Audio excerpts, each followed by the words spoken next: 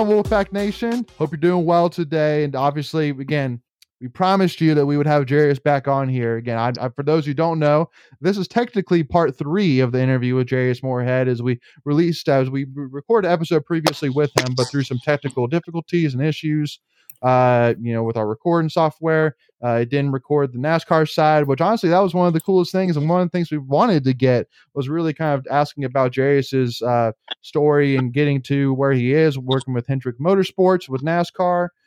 So definitely, if you haven't checked out those parts yet, make sure to go check those out. As again, he's we're talking a lot about NC State football, talking about his time at NC State, talking about the team last year, things like that. But so Jarius, thank you so much for tuning back in here with us, man. Really do appreciate it. Thank you for having me. I appreciate y'all inviting me again. Absolutely, man. Well, and one of the biggest reasons too, I want to make sure we get you on is because for the first part, unfortunately, also too, the video didn't work out either. Which I wanted to give our viewers, what you look like these days. I mean, want to see the age a little bit. A little bit older since your time at NC State. So, But yeah, man. So I know we were talking right before, and you were in Charlotte, North Carolina, obviously the hub, birthplace, the mother's center of NASCAR, and so I mean, I guess we'll just kind of get right into it. Obviously, first of all, I mean, I love that shirt. I mean, I grew up a diehard Jeff Gordon fan, so I'm loving me some Hendrick, baby. I love it. There you go. So, so I mean, I guess we'll just kind of get right into it, man. So obviously, you finished your time at NC State, looking at the NFL draft, so I mean, first talk about, kind of, because I'm sure that probably during the pro day draft was when you probably were first contacted by NASCAR. Is that correct? Most definitely. Right after my second, so like the first pro day of 2019 got canceled because of COVID, so I didn't have a pro day or got looked at or talked to any team because they really wasn't flying anybody out, having private workouts and all that. So it's pretty much a year of just training, trying to get ready for that next year pro day. Okay.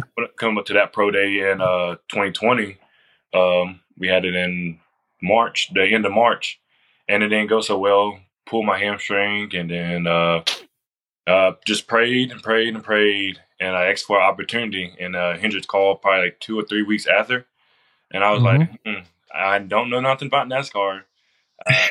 I really don't want to do it, but I was like, maybe this is the opportunity that I've been praying for.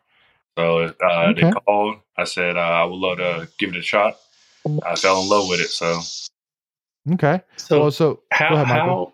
Yeah, I was gonna say, how did they find out about you? Are they looking at like all NFL potential players and just kind of looking at those athletes and seeing who they can get? So pretty much their protocol is like they go find athletes that have been in like D1, D2, D3, guys that played or haven't played, or try to go to the NFL that didn't get the opportunity, but great athletes, great people, great people in the community, all that. And they go to each colleges and they just go out and recruit. It's just basically, it's the same thing as football. They go out, recruit, they try to get the best players, and like you said, you've been watching Hendricks. Hendricks wins, so they find guys that loves to win and love to compete. So, yeah, no kidding. It's smart. Well, and so let me ask you. So when Hendrick called you, who was it on the Hendrick side that called you? Keith Flynn. He's the recruiter. He's like the guy that does like all the developmental. He has all like the backup team. He handles all the backup teams and with the Devo guys and all that. So. Okay. And you should tell him to give Icky a call. He'd be a great jack man. Nah, Icky's about to have a long, good career. I'm just saying that all that mass, man, his athleticism, man, one pump and that car's up, man. One pump. He doesn't even need it. Yeah. He'll lift it up himself. That's what I mean, though. So, yeah. So, I mean, because thinking back to, kind of a little bit of history here before we kind of really dive into this, the only player I know of in terms of recently that's gone to NASCAR side is Asa Watson, former tight end, was within State 2013. And I remember he tried, and I don't know where he is right now, but I just know I remember seeing like a year or two afterwards that he was, in NASCAR working with the pit crew. And so it's fascinating, for sure. And I'm curious too, so when so you said that you've never heard, so like you've never seen a NASCAR race before you got the call? I didn't even know like NASCAR, like pretty much NASCAR. Every team is in Charlotte. I was like, when I got here, I was like, I did not know that NASCAR Hall of Fame's here. I'm like, I definitely did not know this. Didn't you go to the Belk Ball? I did, but I wasn't paying attention like that. I mean, I knew it was a NASCAR like stadium and all that, but I wasn't like paying attention like that. Yeah, that's okay. Fair enough. Yeah, no. So I mean, like, right after you, so right after you got off that call, like, what was your reaction like? Did you like immediately pull up like a computer and go to YouTube and look up like what is NASCAR, watch videos and all that jazz? I started watching, just started googling everything, like every detail, like what do I need to learn, what I need to do. Try to look up combines that they had before, because when when I got the call, he said I'll call you back for some details. We having a combine and all that. So I was like, Hendricks Motorsports combine, and I said, yeah, let me look that up, make sure I'm prepared, and make sure I'm ready to go when that combine comes. So what man, yeah. See, so many questions are going through my head because this is all crazy. But I mean, so combine. So what? So okay. So what? All right. Well, here, first question. So when you got off the phone with him, did he tell you what position of the pit crew that he wanted you in? Or like, did he give you a heads up? He said that he knows I'm a big guy. Like I'm around. He asked me how much I weigh. I told him like 220, all this blah blah. He said you could be a tire carrier, a tire changer, maybe jack man, but when you come in the combine, we're gonna look at you at everything. So that's what happened. Cool. Before we continue, I want to take a quick second to tell you about our sponsor, Flatlands Jessup Insurance Group, that has your whole world covered, with agents in 5 offices throughout eastern North Carolina to help you decide how much coverage you need, offering policies for home and auto, recreational vehicles, commercial, crop, health, life, and employee benefits. They are able to combine options to find a comprehensive solution that works for you. Flatlands Jessup protects the things you love so you can spend less time worrying and more time enjoying them. Find them on Facebook and Instagram at Flatlands Jessup. You can also visit their webpage at www.flatlandsjessup.com. So please make sure to go and check them out. So tell us through that process. So like what, like, where was the combine? Just give us the whole background of the combine. I'm very interested in that. Okay, so I mean, I don't know if y'all know, but majority of NASCAR, like everybody played football. All the coaches coach football, coach basketball, or even coaching NFL. One of our coaches that he's not there no more. He's at Gibbs. He coached Ricky Williams at the Miami Dolphins for like 5 or 6 years. So every coach there has a football background. They just come to NASCAR after football is done with. So the combine is pretty much the same thing as the NFL combine. The pro days, it's 5, 10, 5, bench, vert, quick shuttles. So everything that you see at the pro is exactly the same. So you got to go through like the stretching to make sure like your joints, the evaluation, the body evaluation, right. So everything that you see in the NFL or NBA draft or like their pro day, same thing, exactly the same thing. And so like in terms of a feel, what like did you like? Not only like the feel, like was the feel of the combine different than your normal pro day, and also too like like was preparation like in terms of like how you prepare different at all? No, it just like I knew I was gonna be in cleats, so I was like, okay, I gotta start working out in like basketball shoes or like running shoes. Because I was still training just to be ready just in case I get a call. Still like working on vert, still working out every day, still running. So it was on like I was like, oh, let me get ready for this. Like I was already ready and I already prepared for anything that happened at that combine. Wow. Yeah. And so I mean, I'm assuming you completed the test and all that jazz. I'm sure you killed it. I mean, obviously, Coach Thunder got you ready to kill it, so I expect no less.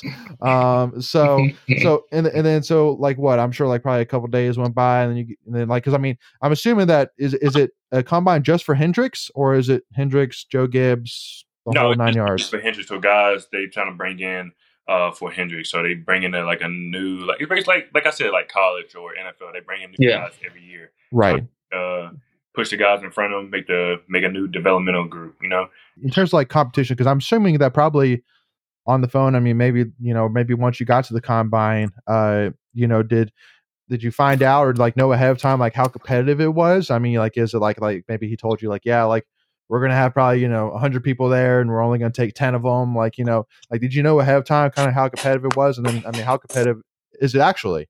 Very competitive. Like I said, it's like ex-athletes, ex-college athletes, some guys that played in the NFL and then got cut or whatnot.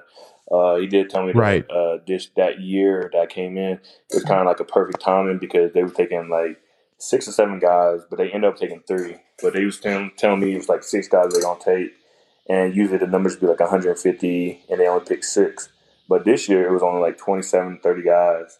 So like the numbers was like cut down, and they actually got an opportunity to look at everybody and all that. So he told me ahead of time of what was going on.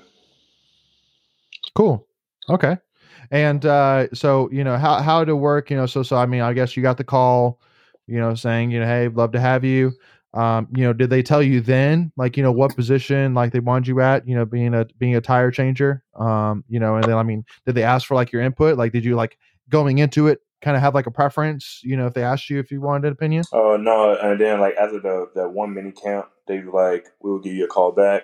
And then after the mini camp, we had like a 1-day camp, which they brought us back, and we had another camp, like pretty much another camp. And after that, they were telling me that with a new style of pitting, that we was gonna try me at the tire changer and then tire carrier also. So it's like you're gonna do multiple positions. Cool. And because I mean, at the time, were you still living in the Raleigh area? I'm assuming. No, I was living in Winston-Salem, so it's like whenever I had the camp, I would drive up here and all that. They would pay for hotels, everything. So it was like it was nice. So daggone right they are. They're making money. So,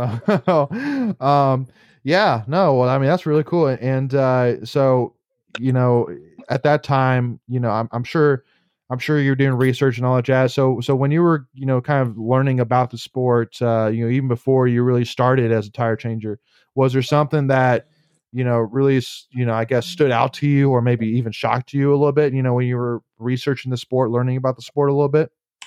No, I just knew that when I went to mini camp, I was like, they are definitely athletes, and you definitely got to be ready and be conditioned for this. So it changed my mindset and like thoughts about NASCAR.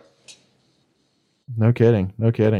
And yeah, I mean, and then when you went to, you got the call headed that way. So what was the training like, in terms of, when you got shot, when you got rock and rolling, like, what was kind of the onboarding process like?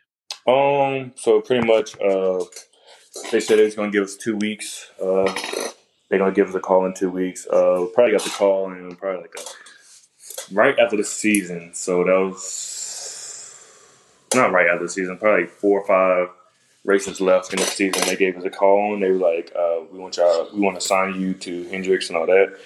And we had like 2 weeks to like figure out like our moving situation, which sucked, but everything worked out. Yeah, so I moved up here in around October, like the first week of October, and been in Charlotte since. Cool. All right. Good deal. Well, with that being said, we're going to take a pause right there. As again, obviously, this is obviously a different setting. Typically we would do longer episodes, but again, since we're basically catching up for the first lost part, we're doing basically again 2 shorter parts. But again, make sure to join in with us for part 2 here. As again, we continue this conversation here, learning about Jarius's journey so far throughout the NASCAR world, and even talking maybe a little bit in terms of maybe some experiences, maybe learning some celebrities that he didn't know maybe at the time were really celebrities. So. So make sure, if you haven't already, hit that subscribe button so you don't miss out whenever we release new NC State content. Give this video a like so that way YouTube put this video in front of more NC State fans. And also give us a follow on Tuffy Talk Now on Twitter and Instagram. But make sure to tune in with us for part 4, I guess. As always, hey, go back, y'all.